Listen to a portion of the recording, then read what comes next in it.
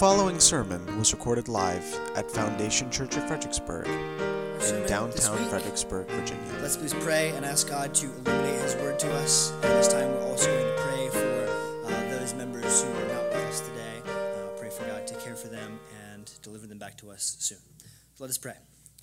Father, thank you for your Word, for your instructions, for your compassion, for the great love that you show for us in Scripture. Thank you for both the simplicity of what you teach, which is often so clear, but yet also the great depth and complexity that you have provided for us to explore and even begin to understand. Thank you that all of that points to one day having full communion with you, where we will know you and be with you, and many of these things that are not clear will become clear. We anticipate that day eagerly. So please, as I preach today, give all of us the necessary sharpness of mind and softness of heart to understand your word and to allow it to cause us to love you more.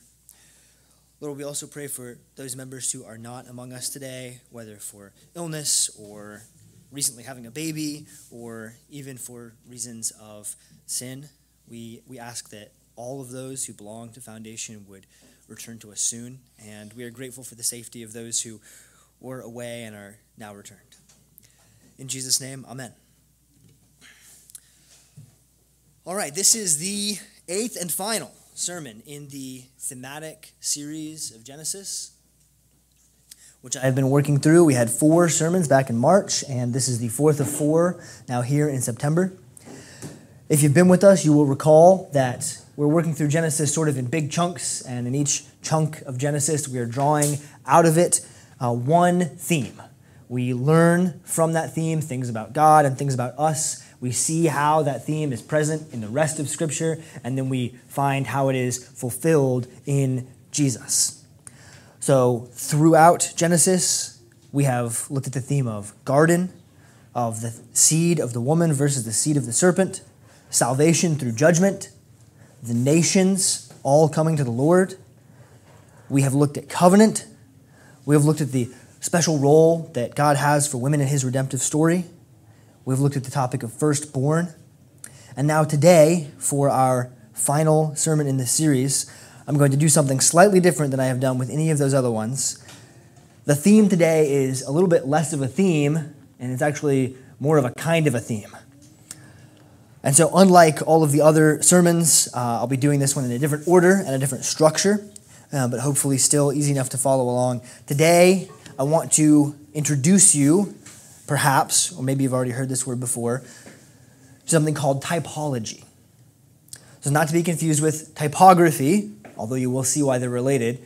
Typography is the study of arranging printed letters, like letters being a certain distance from one another and the font and size of printed documents. And Bobby knows a lot about that, which is why as soon as I said that I was going to be talking about typology, he immediately called it typography, and I will probably do the same thing during this sermon, but you know what I mean. Typology is something else. So I'm going to do something I don't often do, which is to tell you that the word typology comes from a Greek word. It's actually in the Bible. The word is tupos, and it's a verb that has to do with the act of stamping a coin. Okay, so typology is the study of what we call types in the Bible. And that's not the word type like we use in English to mean like a variety of something. It's the other word type that we also use in English, as in like to type on a keyboard. Because a typewriter has, an old-timey physical typewriter, has a bunch of little blocks with the kind of the letters stamps on them, and they press the letter onto the page and you push the key. They type the letter. Okay, and so that stamp is a type of the letter. And that's the way we're using this word in the study of typology. So like I said, it has to do with the stamp used to make a coin, right? So you've got a mold that's made of iron or maybe even clay. It's not worth anything, really, but it stamps a soft piece of metal like gold, and that coin is the real thing. That coin is the valuable thing, but the stamp is just like the coin in its own way. It isn't the coin, but it is very much like it. And so that stamp is a type of the coin. And likewise, many things in Scripture are referred to as types of other things. And most importantly, some things are referred to as types of Jesus. So a type is a little bit more strong than just a symbol or an allegory. Jesus often teaches in parables, right? Where, maybe like we read this morning, that prodigal son, the father symbolizes God and the son symbolizes us. And then the older son, which we didn't read about, who's unhappy about the attention the younger son's getting, maybe that represents people who are like attached to the faith but not true believers. But none of those, Jesus is not saying, none of those are the thing. The father isn't God. He's just symbolic of God. He's a story that teaches us something about God. And many of the themes that we've addressed here in Genesis so far are also kind of like that, right? You take the first theme of the garden, and there's a lot of imagery in Scripture about that garden kingdom. But that doesn't necessarily mean that the kingdom that God is bringing to all the earth, the new heavens and the new earth, will literally be a garden like Eden was. In some sense, it will be, but we also see in Revelation that God's final kingdom, the New Jerusalem, will be a city and not a garden. So the garden is thematic, but it's not a type. But some things that are referred to as types are even more explicitly symbolic, more intentionally representative of the thing which they represent. So in the New Testament, there are a few things that are explicitly called out with that word tupos in Greek, the word type. You may see it in your Bible, depending on translation. You may see it called type. You may also see it called form or representation. There's like several words that are used to translate it. But the flood is a type of baptism, in fact. So we actually encountered that when we talked about salvation through judgment. So the flood is a type of baptism, showing how our sins are washed away and the new creation is more righteous. The curtain in the temple is a type of Jesus. It's what separates us from God, but in Jesus' body, when the curtain was torn, when Jesus' body was torn, God's presence and our presence could come together. So the curtain in the tabernacle is a type of Jesus. And the sacrificial system in the Old Testament, wherein an animal was sacrificed for the sins of Israel, is a type of the new covenant. But I am willing to argue, and there's debate around this, I'm not going to get into it, it's like a technical kind of academic debate. Some people insist that only things that are called a type in the New Testament are types. So that's actually it, those three. I am willing to accept a broader definition, as are most other Bible scholars kind of in our field. And I would like to open up the definition of a type to refer to more things which appear through authorial intent to be a type. Here's what I mean by that. The Old Testament was written in Hebrew. The New Testament was written in Greek. Jesus and his disciples, and many of the people who wrote the New Testament, actually spoke a third language called Aramaic. And so what we have is, if you're familiar with the Hebrew Bible and you're writing in Greek, you don't translate everything word for word exactly because the languages don't have the same structure. It's like translating from like Chinese to English. There's no like this word equals this word, this letter equals this letter. You have to make choices when you're translating. And so what we have here is authors in the Bible, guided by the Holy Spirit, who are making choices in the way that they write to make their writing sound just like something in the Old Testament. And so I'm going to point that out as we go to try to make a little bit of a case. Again, there's a lot more sophistication that I could go into, but I want to tell you that I'm not just saying that Joseph is a type of Christ. That's what I'm telling you in this sermon. I'm not just saying that because Joseph is similar to Jesus. I'm saying that because the authors in the New Testament are really, really trying to get me to think that Joseph and Jesus are a lot alike. And in fact, that Jesus is kind of a new and better Joseph through the language that they use. And so hopefully, just for purposes of clarity, I'm going to give like another brief example of another type that we find in Scripture that's not maybe explicitly called out using that word, but that has a lot of clear authorial intent. We often would say that King David, is also a type of Christ. And the reason why we say that is, among a lot of other evidence, multiple places in the Psalms, Jesus is referred to as a ruler who will reign forever. And that exact phrase, even though the Psalms are in Hebrew, that exact phrase is present in multiple places in the New Testament epistles referring to Jesus. Again, there's like a lot of other evidence, but that's one way that the authors of the New Testament are telling us, okay, David isn't just like similar to Jesus. David isn't just like an allegory for Jesus. You should look at David And you should say, okay, I should expect Jesus to be like David in this way. And so when we read about David as a type of Christ, the reason why we study in this way, it isn't just to like make interesting connections. It's actually to teach us how to properly understand, let's say, David. And then also, from what we learned from David, how to properly understand Jesus as well. And so, again, just a very short, simple example with no real supporting evidence would be like David and Goliath. If we accept that David is a type of Christ, then when we read the story of David and Goliath, how do we interpret it? What does it mean? How does it affect me?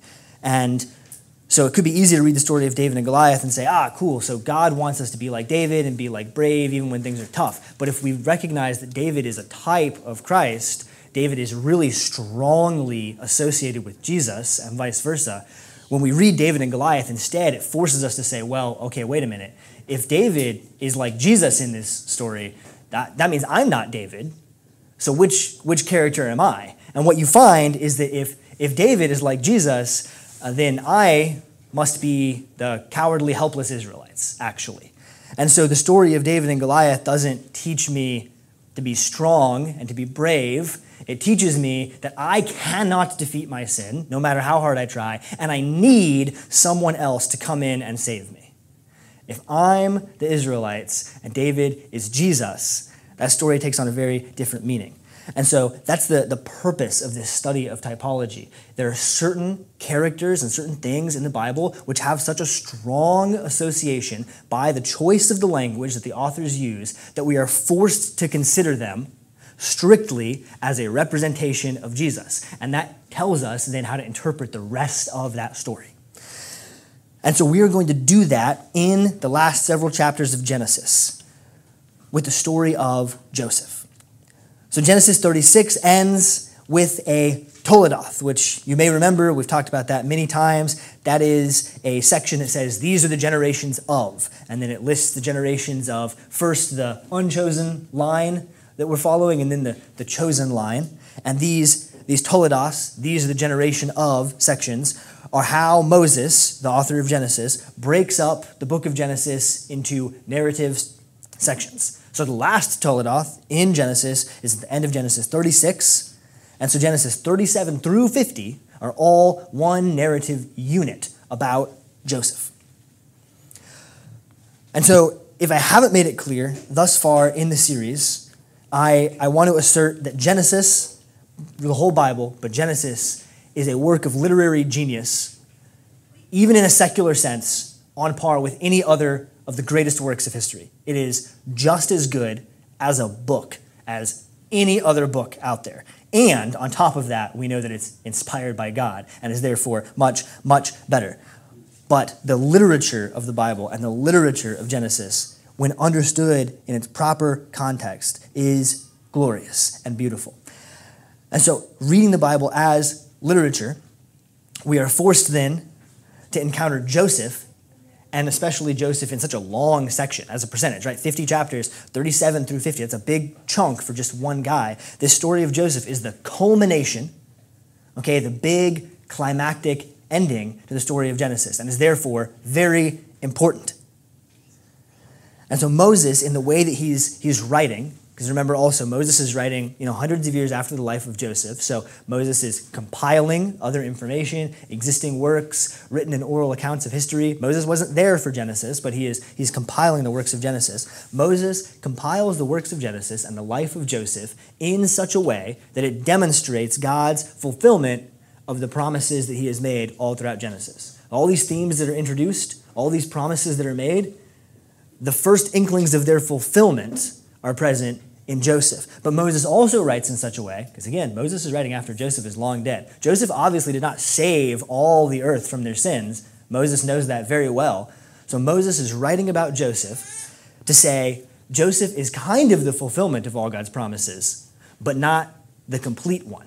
And so Moses is saying, even if the book of Genesis was all you had for the whole Bible, if that was the only Bible you had, you would still know, reading what Moses wants you to know, that Joseph is pointing to the fulfillment of all of these promises. So Joseph is the culmination of Genesis, but just the beginning of the complete fulfillment of all of these promises. Moses is saying, when you are looking for your Savior, look for someone who's like Joseph, but better. Look for someone who's similar to Joseph, but fulfills all the promises completely.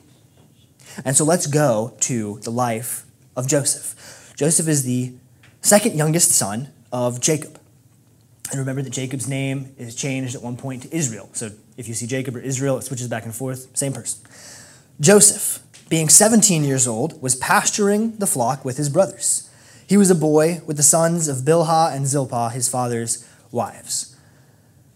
So Joseph's older brothers, the sons of Bilhah and Zilpah, are out pasturing the flock, and Joseph, 17, is said to be a boy among them. So he's like an apprentice maybe, or a helper. He's not in charge. He's not really watching the flocks. He's out there, to help. He has a lower position as the younger son. And so this already is recalling many of the kind of older, younger brother themes that we've seen thus far, right? With Ishmael and Isaac, and even Cain and Abel, and Jacob and Esau. There's tension. Whenever there's the older and the younger brother introduced in Genesis, there's strife. And so Joseph is being introduced to us immediately in a kind of an older, younger paradigm. And so, okay, we're anticipating. Here comes trouble. And Joseph brought back a bad report of them to their father. A typical younger brother, right? Now Israel, that's Jacob, Israel, their father, loved Joseph more than any of his other sons because he was the son of his old age. And so you'll recall back again to Abraham referring to Isaac by that same epithet, the son of my old age. This brings back, again, more memories of favoritism shown to the younger son elsewhere in Genesis, with Rachel showing favoritism to Jacob, for example, and even by God showing favoritism to Abel over Cain. And so that tension, that older-younger, that turmoil is still brewing. And Jacob made Joseph, a robe of many colors. So this introduces a theme that I could have easily done as the theme for this sermon, which is clothing. There are 4 distinct episodes in the story of Joseph where clothing is either put on or removed, and those events all have great significance. I'm going to call them out when we get to them, but we're not going to go too deep into detail because that's not necessarily the main topic today. But clothing is very significant in Genesis and in Joseph in particular. But this robe, the word that's used there is only used one other time, and it's a robe that King David gives to one of his daughters. So we can assume the implication is that this is maybe, let's imagine, a long-sleeved robe, a robe that would be given to like a prince, someone who's not going to be doing a lot of manual labor, because why would you spend a lot of money? Textiles are very expensive in this day, and a robe of many colors means you had to make a lot of different pieces of cloth and cut them and stitch them together. It's a significant display of wealth. You're not going to be doing a lot of work in this robe of many colors. You're not going to ruin it. It's a huge declaration of Joseph's special position in Jacob's eyes, that favoritism. And in fact, it probably even brings to mind pictures of maybe like a coronation robe, a robe that would be put on a king or a prince when they're entering their office. Moses wants us to be thinking about that promised one from Genesis 17, where God tells Abraham, I'll make you into nations and kings shall come to you. Now this incident where Joseph is dawned upon him, this robe of many colors, this is Moses saying, hey, remember that? Remember, think king. Maybe this is the one. But when Joseph's brothers saw that their father loved him more than all his other brothers, they hated him and could not speak peacefully to him. Now Joseph had a dream, and when he told it to his brothers, they hated him even more. He said to them, hear this dream that I have dreamed. Behold, we were binding sheaves in the field, that's sheaves of wheat, we were binding sheaves in the field, and behold, my sheaf arose and stood upright, and your sheaves gathered around it and bowed down to my sheaf. His brothers said to him, are you indeed to reign over us? Are you indeed to rule over us? So they hated him even more for his dreams and for his words. So again, more strong callbacks to the brother versus brother theme. Cain and Abel, Ishmael and Isaac, Esau and Jacob. Moses' intent is clearly drawing us in this direction. Then Joseph dreamed another dream and told it to his brothers and said, behold, I have dreamed another dream. The sun, the moon, and 11 stars were bowing down to me. This, the wording here, calls us all the way back to creation in Genesis 1. God said, let there be lights in the expanse of the heavens to separate the day from the night. Let them be for signs and seasons, for days and years. Let them be lights in the expanse of the heavens to give light upon the earth. And it was so. And God made the 2 great lights, the greater light to rule the day, and the lesser light to rule the night and the stars. So now Moses, the author, has us thinking not only about the younger brother ruling the older brother, but now Joseph's dream is hinting at maybe Joseph ruling over the heavens. And in creation, the sun and the moon rule over the day and the night. They cast their light over all the rest of creation. There's an implication that Joseph is telling his brothers, I might think of myself as ruling over all creation. So maybe we're being led to think, as the reader, of that king who will reign over God's garden kingdom that covers all the earth, everything under the light of the sun, moon, and stars. But also, understandably, Joseph's brothers aren't necessarily on board with that just yet. When Joseph told his dream to his father and to his brothers, his father rebuked him and said to him, "What is this dream that you have dreamed? Shall I and your mother and your brothers indeed come to bow ourselves to the ground before you?" And this language that that Jacob uses, this is the first kind of indication in the text of this typology, of this really strict and direct line to Jesus. Because the language that's used here, where his brother and his father say, "What is this dream you have dreamed? Shall we bow down to the ground before you?" A lot of this language is the same language that Luke uses in his gospel in Luke chapter 22 to describe Jesus' interactions with the leaders of Judaism. And so Joseph here reveals his dream, but does not speak for himself. And likewise, Jesus is going to sort of give an act of authority in Luke 22, but then not really defend himself to the accusations of the chief priests. And so, again, I'll just refresh this one more time, and I'm not going to do this every time we get to New Testament writing, but the Old Testament was written in Hebrew, so the story of Joseph, written in Hebrew. Jesus, when he was on earth, was speaking a language called Aramaic, and then the New Testament is written in Greek. So there's translation choices that the authors are making, and they're using those choices to direct us to a point. And so Luke hears Jesus speak in Aramaic, and it's up to Luke. His choice is, how do I want to write this down in Greek? Right? How do I want to translate what Jesus said into Greek? And Luke specifically chooses to use language that sounds a lot like this language in Genesis about Joseph. And so in Luke 22, when the day came, the assembly of the elders of the people gathered together, both chief priests and scribes, so the elders, right? It kind of even sounds like Jesus is maybe being judged by like the firstborn of Israel, you could say. And they led him away to their council. This is Jesus. They led Jesus away to their council, and they said, "If you are the Christ," that is, if you are the chosen one, the Messiah, "if you are the Christ, tell us." But he said to them, "If I tell you, you will not believe, and if I ask you, you will not answer. But from now on, the Son of Man shall be seated at the right hand of the power of God." Sounds like Jesus is saying, I'm going to be set to rule over all creation. So they all said, "Are you the Son of God then?" And he said to them, "You say that I am." And then they said, "Well, what further testimony do we need? We have heard it ourselves from his own lips." So like Joseph, Jesus provides as justification for his claim to authority some basic facts. Joseph says, "Look, I just dreamed this dream. Here's the way it is." But then he lets the elders' rhetorical questions speak for themselves, right? So Joseph's brothers and his father, they both ask rhetorical questions. They're not literally asking, "Oh, Joseph, do you think we should bow down to you?" No. They're saying, "Oh, really, Joseph? So you think we should bow down to you?" And in the same way, the elders here are saying, "Oh, are you the Christ? Are you the Son of God?" They're not asking Jesus, "Jesus, are you the Son of God?" No, the elders are saying, "Oh, please, tell me that you're the Son of God. Admit to it. You tell me that you think you're the Son of God." And Jesus' answer is hilarious. He says, "Your words, not mine," basically. But this makes me think of Jesus in terms of Joseph, in terms of that fulfillment of kingly prophecy.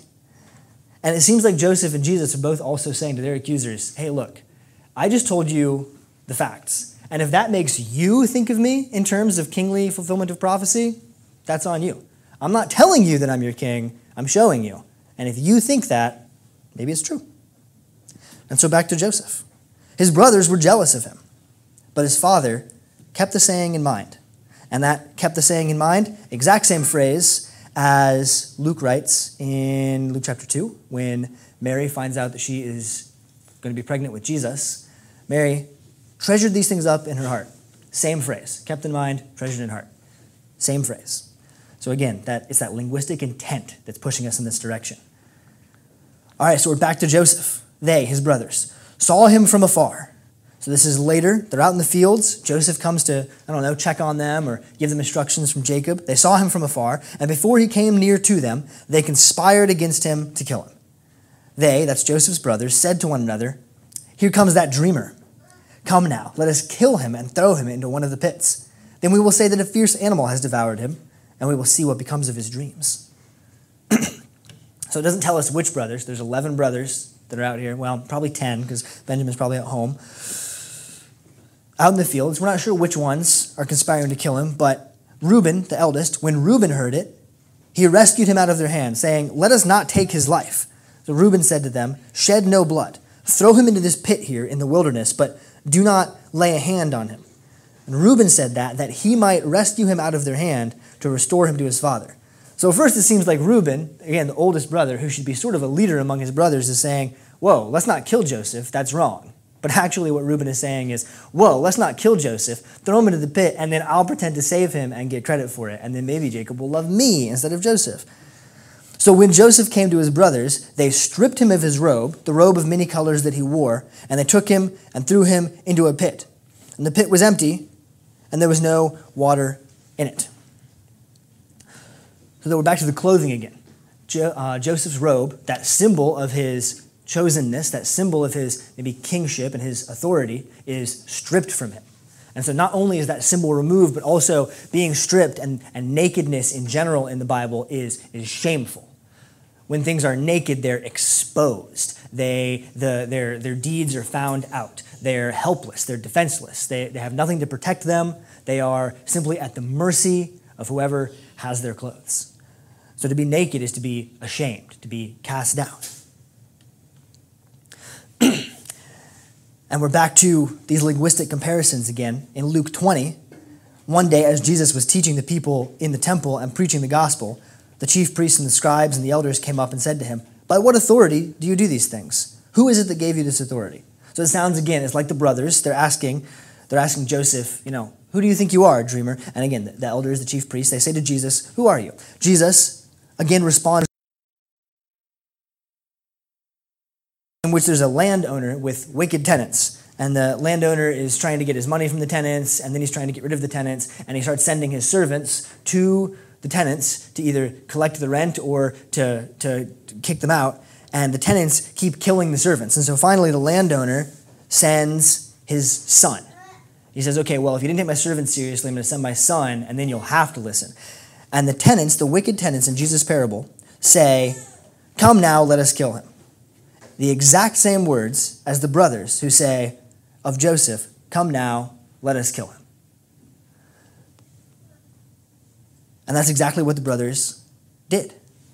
They didn't kill Joseph per se, but they threw Joseph into a pit while they decided what to do with him. And often elsewhere in the Bible, especially in the Psalms, David uses it extensively. The pit is a metaphor for death, the grave, the underworld. And so it is as if Joseph has symbolically been killed. He's been stripped of his glory, he's been ashamed, he's been made helpless, and he is symbolically cast into a grave. But Judah, the fourth born, leaps into action. And he's going to start to take a much more prominent role in this story. Judah says, "What profit is it if we kill our brother and conceal his blood? Let us sell him to the Ishmaelites, and let our hand not be upon him, for he is our own brother, our own flesh." So Judah, as he enters the story, is revealed to have a couple of characteristics that are going to come up again later. First of all, Judah's opportunistic. He literally says, "Why would we kill Joseph for free when we could sell him for money?" And then two, Judah is very concerned with the appearance of righteousness and his own conscience. He says, if we kill him, his blood is going to be on our hands. But if we don't technically kill him, if we only sell him into slavery to be gone forever, then, I don't have to deal with the guilt of being a murderer. It's not a great look for Judah, but he'll come up again. And by the way, Judah sells Joseph for 20 shekels of silver. And then a few thousand years later, Judas will sell Jesus for 30 shekels of silver. Once again, Jesus is like Joseph, but better. So the boys take Joseph's robe, they dip it in the blood of an animal that has been slaughtered, same word as sacrificed. But this is a kind of perverted sacrifice wherein the brothers are using the dead animal to deceive Jacob and maybe even to assuage their guilt a little bit. And so Jacob, upon hearing the report and seeing the coat, he weeps and refuses to be comforted at the loss of his beloved son. And Genesis chapter 37 concludes, meanwhile, the Midianites had sold him in Egypt to Potiphar. That's Joseph. They had sold Joseph to Potiphar, an officer of Pharaoh, the captain of the guard. And so we're going to take a detour now away from Joseph in chapter 38 to look in on Judah. I know we said this is mostly about Joseph, but Judah is going to be important later. So first, Judah marries a Canaanite woman, which he's not supposed to do, and then she bears him 3 sons. The first 2 sons are wicked for reasons that we won't get into today because we're having to skip over a bunch of stuff. But what you need to know is this. Judah's first son married a woman named Tamar. Might remember her from 2 weeks ago. But that son, that eldest son, dies before giving Tamar any children. The legal custom of the day was that the next son would then marry the wife of the older son so as to carry on that firstborn line. But the next son also shirked his responsibility, and so God put him to death. So that's the first 2 sons dead. Judah's third son is too young to be married. But Judah promises Tamar, well, when he's old enough, I'll give him to you in marriage. But then he doesn't actually come through on his promise. So here's where things start to get really ugly for Judah. Tamar correctly believes that she is entitled to a son from the line of Judah. So she takes it upon herself to dress like a prostitute and coincidentally meet Judah in his travels.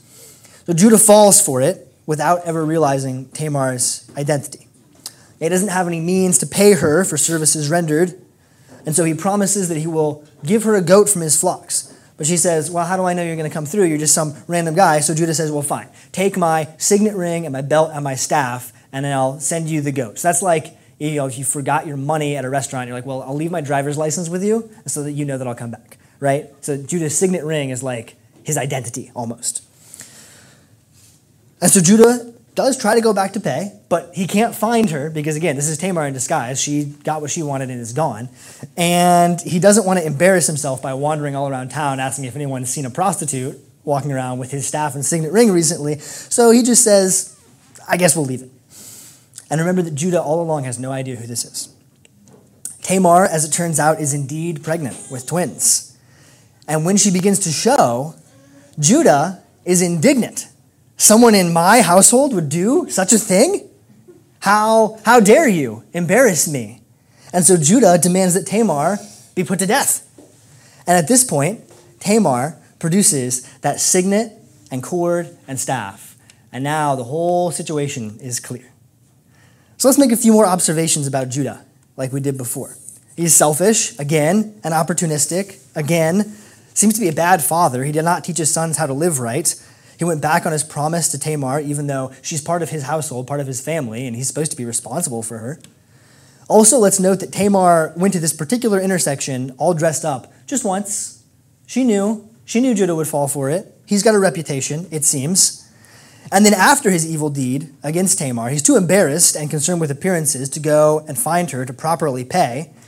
And then when Tamar appears to be the wicked one, and let's be clear, Tamar's choice, also sinful. But when Tamar appears to be the wicked one, he's very quick to demand the harshest penalty. He's very concerned with his appearance of righteousness, even though he knows he's using it as cover for his own sins. But when Judah is confronted with this indisputable evidence of his own depravity, he says, speaking of Tamar, she is more righteous than I, since I did not give her my son, Shelah. I think at this moment, for reasons that I'll defend more later, I think right here, Judah has a change of heart. I might even go so far as to say, I think that Judah's heart might have been regenerated and Judah might have become saved right at this moment. Because from here on out, he's a totally different man. At the very least, this incident is the beginning of a spiritual journey that reshapes him greatly before he comes up again in the story. So I want you to just hold on to this depiction of Judah while we proceed. Judah was a selfish, greedy man concerned only with the appearance of righteousness, but he's transformed when confronted with his own guilt. And we're going to see what fruit is borne out by that transformation. So back to Joseph. Genesis 39, we return to Egypt. A servant of Potiphar, Joseph, guided by the Lord, is wildly successful. Potiphar is so pleased with Joseph that he puts him in charge of his entire household, second in command in the household of Potiphar, the captain of the guard. But Potiphar's wife starts to make repeated advances on Joseph. Let's read it and notice some more patterns, calls back to earlier things in Genesis. After a time, his master's wife, Potiphar's wife, cast her eyes on Joseph and said, "Lie with me." But he refused and said to her, "Behold, because of me, my master has no concern about anything in his house. He has put everything that he has in my charge. He is not greater in this house than I am, nor has he kept anything back from me, except you, because you are his wife. How can I then do this great wickedness and sin against God?" Now this sounds to me a lot like how God dealt with Adam and Eve in the garden, with one big difference, which is that here Joseph resists sin. After all, God gave Adam everything in the garden except for one thing, the tree, and that one thing is what Adam was tempted to take. Potiphar gave Joseph everything in the house except one thing, and unlike Adam, even under the most explicit temptation, Joseph says, "I can't do that. I can't take that one thing that my master has held back from me because I respect God too much." Moses is hinting to us that Joseph is like a new and better Adam. And that should really ring a bell because I've talked about a new and better Adam almost every sermon in this series. Moses says, when you look for your Savior, look for someone who's like Joseph, in the sense that Joseph is better than Adam. And then in the New Testament, 1 Corinthians, we find, for example, as in Adam all die, so also in Christ shall all be made alive. And in many other places, Jesus is referred to as a better, superior version of Adam, even a counterpart of Adam. Just like Joseph is better than Adam, Jesus is better than Adam and better than Joseph too. But in spite of Joseph's righteousness, Potiphar's wife entraps him. She propositions him again, but this time there's no one else around. And the only way Joseph can flee sin is to literally run away. At this point, I would just like to say, I've spent a lot of time in this series talking about how Genesis is meant to introduce all of these themes and start to unfold God's plan for redemption, culminating in Jesus, and how everything in Genesis is pointing to him. And I hope that you agree with me that that's true, and that's a good way to read Genesis. And so it would be sloppy for me then to get up here and say that, the big lesson to be learned from Joseph's story is to flee sexual immorality. But you would also have to be willfully ignorant to not see that Moses is clearly contrasting Judah in chapter 37, wandering around and immediately leaping into the arms of a prostitute with no persuasion at all, versus Joseph in the very next chapter, who repeatedly and firmly resists temptation, even when confronted with the perfect opportunity. So it is certainly not wrong to read this and come away thinking, sometimes when I'm confronted with temptation, I should just leave. That's good advice. And it's not wrong to say, be like Joseph. Leave the room. Find a different place to be if that's what's going to keep you from sinning. But there's so much more. There's so much more that can be learned from Joseph. It is good to admire Joseph, but he's only worth admiring because Joseph is like Jesus, who is the one who's worth admiring. So anyway, Joseph runs away from Mrs. Potiphar, but she snatches his robe. Now, if we think back to Joseph's previous clothing-related incidents, this loss of clothing should sound ominous. So she falsely accuses him. She says, "Look, he came on to me, and I have his robe." It's proof, again, a counterpart to Judah. Judah, who willfully gave away his proof, Joseph's was stolen from him unjustly. And once again, Joseph is stripped naked and cast into the pit. This time, the deepest dungeon in all of Egypt, Pharaoh's own dungeon. But once again, the Lord was with Joseph and showed him steadfast love and gave him favor in sight of the keeper of the prison. The keeper put Joseph in charge of all the prisoners who were in the prison, and whatever was done there, Joseph was the one who did it. The keeper of the prison paid no attention to anything that was in Joseph's charge because the Lord was with him. And whatever he did, the Lord made it succeed.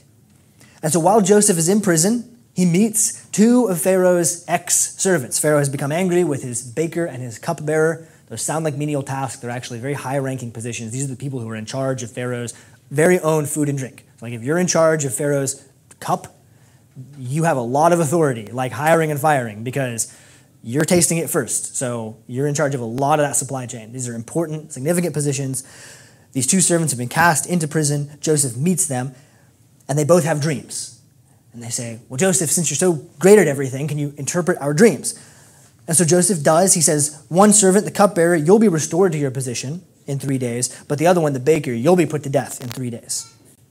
And Joseph says to the cupbearer, he says, remember me when it is well with you, and please do me the kindness to mention me to Pharaoh, and so get me out of this house. For I was stolen out of the land of the Hebrews, and here also I have done nothing wrong that they should have put me into this pit. But the servant, of course, forgot Jesus.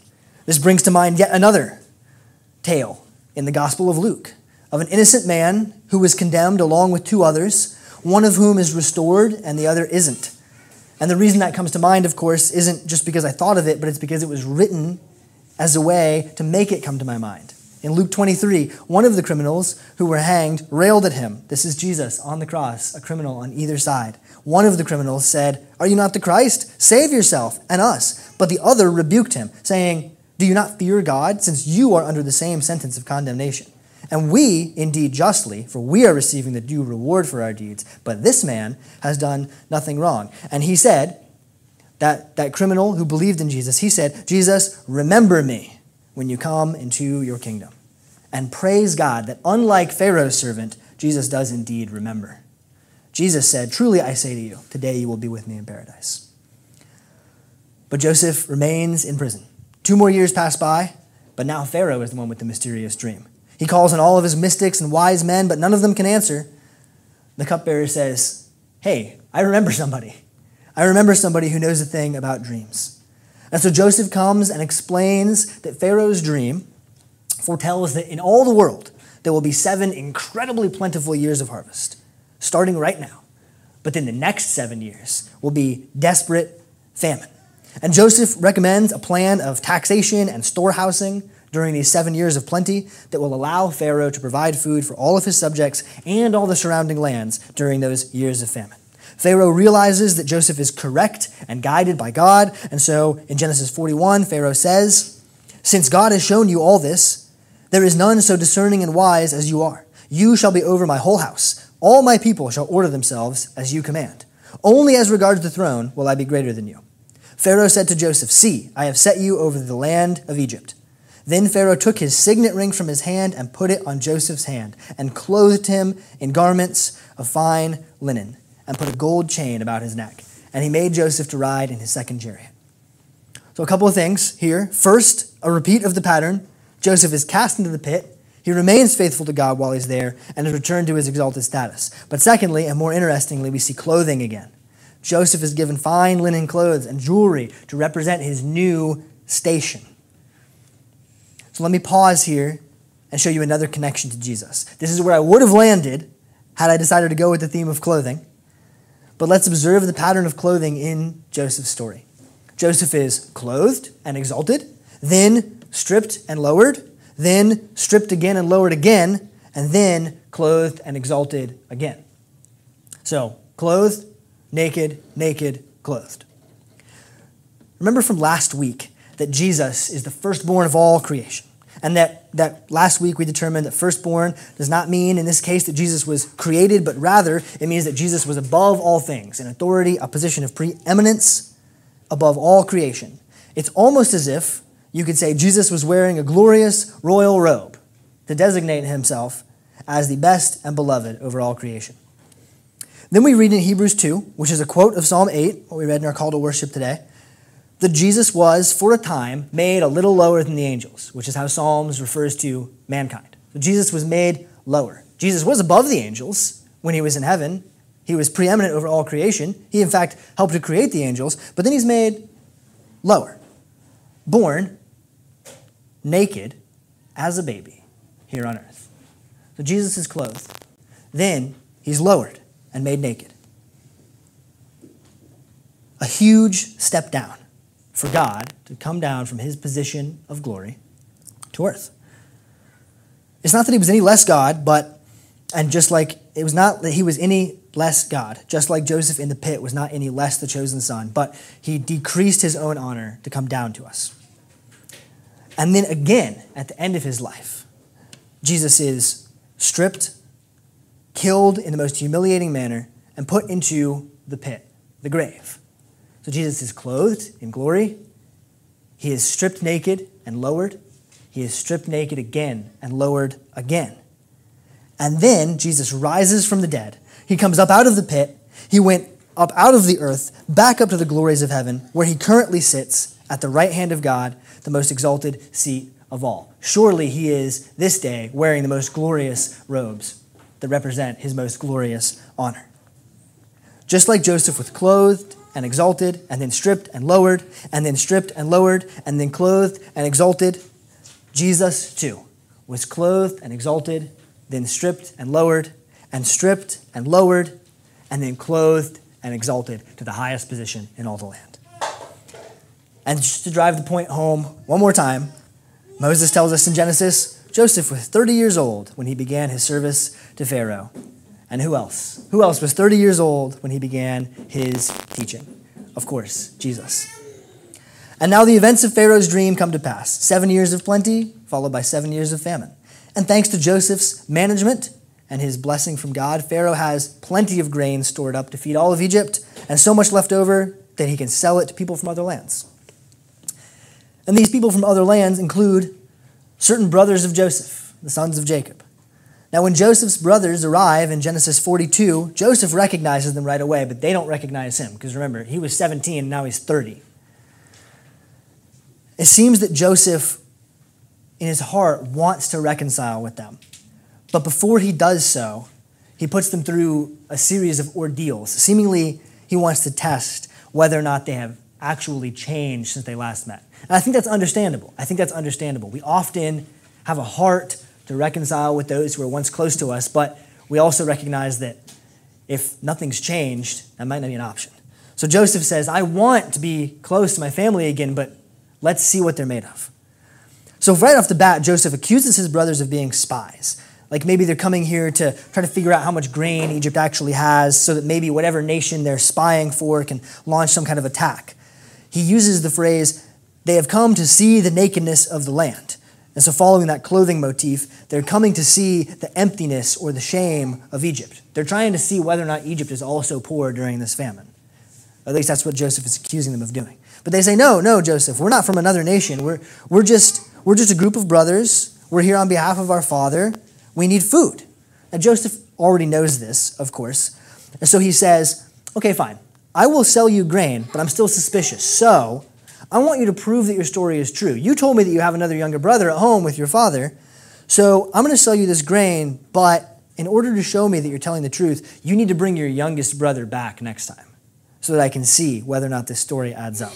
And in the meantime, I want you to leave one of you here as security for this deal. So what's Joseph doing? I think that Joseph is delivering up to the brothers another opportunity to commit that exact same sin that they committed against him. I mean, basically what he's saying is, whatever brother you leave behind, I'm selling you the grain, and you're leaving a brother behind, so you can just leave him. You can take your grain and go. You don't have to come back. And so will they take that opportunity again to sell their brother? How easy would it be for the brothers, they leave Simeon behind, to go back to their father and say, yeah, Simeon died on the journey. It's dangerous out there. Or the Egyptians, they have all the power. They demanded that he stay as a slave. What could we do? Jacob has no way to verify that. They live really far away. There's no phones. I mean, it would be really easy to take this deal. And that whole incident makes Joseph's brothers think back to a little secret that they've been harboring for the last 13 years. His brothers, they said to one another, in truth, we are guilty concerning our brother. We saw the distress of his soul when he begged us, and we did not listen. That is why this distress has come upon us. Yeah, they remember. Joseph's little test was designed to make them remember what they did, and they do. So they agree. They leave Simeon behind. And on the way back, something interesting happens. Remember, this is a long journey. So, maybe like weeks of travel. Huge sacks of grain, enough to feed their whole household for years. At a way station on the way back, they stop for the day and they discover that their bags are full, not only of the grain which they bought, but also all of the money that they used to buy it is back in the bags. So now that Egyptian ruler is going to think, not only are we spies, but we also somehow swindled him out of his money. And now they've promised that they're only going to return with Benjamin, the youngest brother, and they think that they're going to bring Benjamin back so that they can all get probably thrown in jail for stealing money from the Egyptians. They arrive back at Jacob's dwelling place with the grain and the money, but of course short one brother, and they relay the story to Jacob, who does not, under any circumstances, want to let Benjamin return. And at this point, Reuben, the oldest brother, who has generally been a loser up until this point, continues to do so in his supposed role as the leader. He says to Jacob, well, let me take Benjamin back next time, and if Benjamin doesn't return, then you can kill my sons to make it even. Why would that be convincing? Reuben says, oh, Jacob, trust your son to me. After all, look at how well I take care of my own sons. Jacob is not impressed and refuses, which means Simeon remains in Egypt. But 2 more years pass, and they run out of grain. Remember, they don't know it's a 7-year famine. 2 years go by. They thought it would be enough. It's not. So Jacob, maybe desperate, says, okay, you have to go back to Egypt. Now let's go back to Judah. Remember Judah? Greedy, scheming, selfish, immoral, hypocritical Judah. Remember how I said that he seems like a changed man starting here? So Judah steps up. He's the 4th son. Reuben, not just here but several times, the oldest, has proven himself to be generally useless. And actually when Jacob blesses his sons on his deathbed, he basically says as much. But Reuben, Judah, the 4th born, he steps up to the plate. He says, Father, remember that they will not see us unless we bring Benjamin. Let me take Benjamin under my care, and if Benjamin does not return, my life for his. Who is this guy? Who is this responsible and selfless leader of his brothers? It doesn't seem like the Judah that we remember from before. So to this, Jacob agrees. And they pack up, this time with double money, to try to make up for last time when they met, a pile of gifts, and most importantly, with Benjamin. And they return to Egypt. Joseph again sees them coming, he meets them and decides to test them once more. He sits them all in his dining room in birth order, meaning that the oldest is sat in the place of honor. But then when the food comes out, he gives Benjamin, the youngest, special, beloved, favorite son, a 5-fold portion of food. Again, Joseph is stirring up his brothers. You remember how much you hated it when your youngest brother got that special treatment. Well, it's happening again. I put you all in firstborn order, and then I gave the youngest son 5-fold. What are you going to do, brothers? Are you going to do it again? Are you going to sell Benjamin out again? And so after this, they leave, and Joseph devises one final test. He fills their sacks with grains, he sneaks the money back in, and he also puts his own silver cup, a symbol of his household, in Benjamin's sack. The brothers leave, they get a little ways off, and Joseph sends men after them, accusing them of stealing. They look in the sacks and they find the money, and in Benjamin's sack they find the cup. So they all come back to Egypt. Joseph meets them again and demands that this supposed thief, Benjamin, stay as his prisoner and slave. But he's generous. The rest of you can go. So once again, the opportunity to sell out your youngest son, the one that you can't stand, for your own benefit. But Judah is now a man of integrity.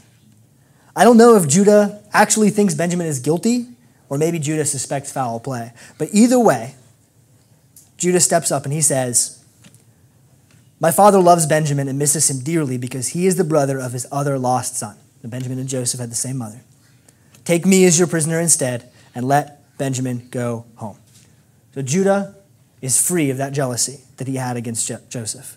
And he honors his promise to Jacob, even though he could easily dodge it again to his own benefit. And it is at this point, seeing Judah's true repentance and change of heart, that Joseph finally breaks down. He can't take it any longer and reveals himself to his brothers. In Genesis 45, Joseph said to his brothers, come near to me. So they came near. And he said, I am your brother Joseph, whom you sold into Egypt. Do not be distressed or angry with yourselves because you sold me here, because God sent me here before you to preserve your life. For the famine has been in this land for 2 years, and yet there are 5 years more in which there will be no harvest. And God sent me before you to provide for you a remnant on earth and to keep alive for you many survivors. So it was not you who sent me here, but God. He has made me a father to Pharaoh and lord of all his house and ruler over all the land of Egypt." So the brothers rush home to Jacob. They pack up their entire household and they return to Egypt all together. Due to Joseph's honored position, the Israelites are given choice lands. They have enough food and land to thrive throughout the whole famine. And 17 years after arriving in Egypt, Jacob finally dies. Before his death, he blesses his sons, counting Joseph's sons as his own. He gives the birthright to Joseph's line, but he reserves a mighty blessing for Judah, whose line will sit on the throne forever, Jacob says. After Jacob's death, the sons are once more afraid that now that Jacob is gone, Joseph is no longer under any fatherly compulsion to respect Jacob, and now he will take his chance to have revenge. So they go to beg mercy of Joseph, reminding him of Jacob's wishes. And the book of Genesis ends with this. Joseph wept when they spoke to him. His brothers came and fell down before him and said, "Behold, we are your servants." But Joseph said to them, "Do not fear. Am I in the place of God? As for you, you meant evil against me, but God meant it for good, to bring it about that many people should be kept alive as they are today. So do not fear. I will provide for you and your little ones." Thus he comforted them and spoke kindly to them. And the book of Genesis closes with Joseph's death. So here's the application that I want you to consider today. First, I want you to see that Joseph is a type of Christ. The authors of Joseph's life and of Jesus' life, inspired by God, make it clear. I want to build up in your heart that anticipation that would have been in the heart of those faithful Israelites when they read about Joseph. I can't wait for our Savior to come. He's going to be like Joseph, but so much better. Secondly, because of that, I want you to rightly position yourself in Joseph's story. So think back to David and Goliath. If David is Jesus, that makes you the Israelites. So if Joseph in this story is Jesus, who are you? Who are we? The brothers.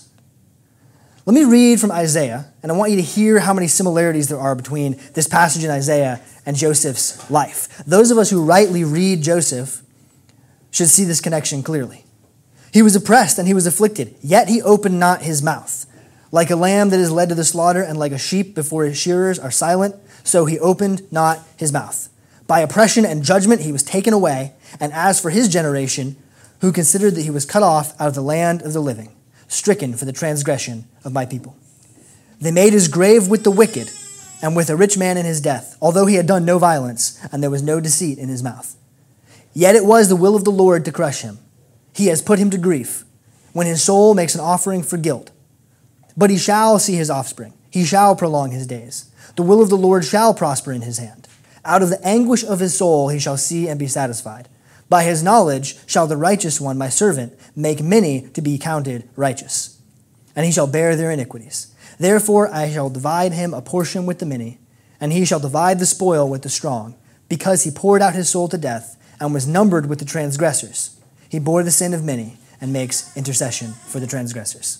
Does that not sound a lot like Joseph's life? And yet that is one of the most classic passages in the Bible that we consider to be prophetic of Jesus. God meant the evil that Joseph's brothers committed against him to accomplish the good of saving them and all of those nations. But if Jesus is like Joseph and we are like his brothers, does that not imply that like Joseph's brothers threw him into the pit, are we the ones who killed Jesus? Isaiah 5 says, just before that passage we read, he has borne our grief. He has carried our sorrows. He was pierced for our transgressions. He was crushed for our iniquities. And 1 Peter 2 says it again. He himself bore our sins in his body on the tree. So if we rightly read Joseph like Jesus, we rightly read ourselves like his brothers, we rightly understand our sins put him in that pit. Our sins put Jesus in that grave. But thirdly, I want you to look at Judah. How do you respond rightly to your brother that you have cast into the pit?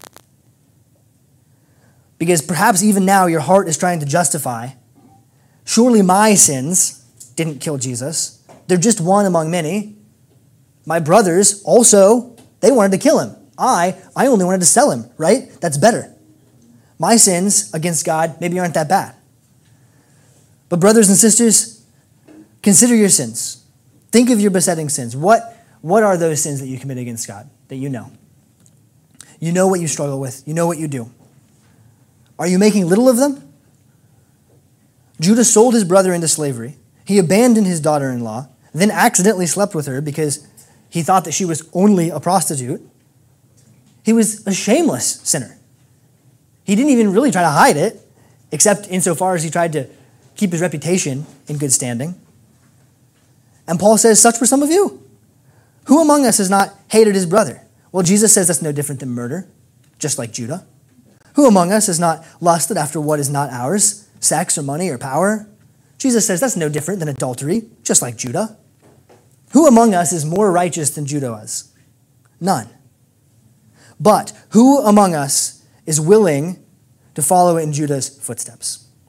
When Judah is confronted with his sins, when that signet ring comes out, or when Joseph's test makes him remember his sins, what does Judah do?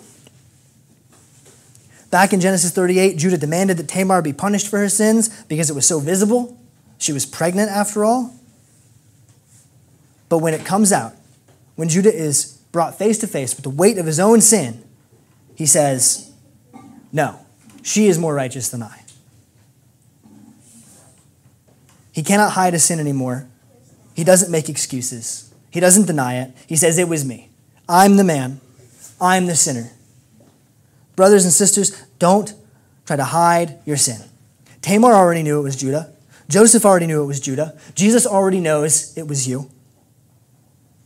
So instead of trying to scheme and justify and cope, repent instead. Say, I did it. I have sinned. And like Judah, after he repented, he acted it out. He took responsibility for Tamar's sons. One of those sons carried the line to Jesus. He took responsibility for Joseph's death by putting his own life on the line for Benjamin. This is a man whose heart has been changed to be repentant. He took ownership of his sin, he repented of his sin, and then he returned to Joseph. And by Joseph, Judah and all his family were saved from famine. Return to Jesus, and by Jesus, be saved from famine. So Joseph is like Jesus. Jesus has come down from his place on high and took on flesh. He lowered himself on our account. He was put to death on our account, naked on the cross and in the grave on our account, bearing the punishment and the shamefulness that ought to come from your sins and Judah's. And then Jesus returned to life and to glory, clothed in the greatest garment of all, righteousness. So that's your choice today. Whether you're a Christian or not, you can run from your sins, you can hide from them, you can downplay them, you can leave the evidence of your sin where you think no one can find it, or you can repent and return to the Lord. Confess your sins, lay them at the feet of Jesus, for like Joseph, God, even through your evil deeds against him, has put Jesus in a place of power to save you. Like we read in our confession this morning, even now, declares the Lord, even in spite of all of your sins, even in spite of all of Judah's sins, return to me. Rend your hearts and not your garments. Return to the Lord your God, for he is gracious and merciful. And so then hear these last words from the mouth of Joseph. And we know that Joseph here speaks for Jesus too, on our behalf. You meant evil against me, but God meant it for good. Please pray with me. God, thank you for this beautiful book that you have given us to enjoy, but so much more than that, that you have given us to learn about who you are and what you've done. Thank you for Joseph, a man more righteous than Adam, a man who fled from sin, a man who, even though he was oppressed by no fault of his own, that he bore those sins against him for the salvation of many people. But God, so much more than we are grateful for Joseph, we are grateful for the one to whom Joseph points, for Jesus. Jesus was oppressed, killed by no fault of his own, stripped naked, cast down into the pit. And yet what we meant for evil, you have meant for good. Because it is by that wickedness that we have done to him that we can be saved. Lord, drag our hearts, kicking and screaming if need be, to repentance. Let us not hide our sins. Let us not justify our sins. Let us confess them to you. Let us turn away from them like Judah did and become a new man so that Jesus can save us. Amen. Christ the sure and steady anchor. All sermons are released under a Creative Commons, non-commercial, no derivative 3.0 license. If you would like to learn more or listen to past sermons, please visit us at foundationfxbg.com. In the suffering, in the sorrow, when my sinking hopes are few, I will hold fast to the anchor, it shall never be removed.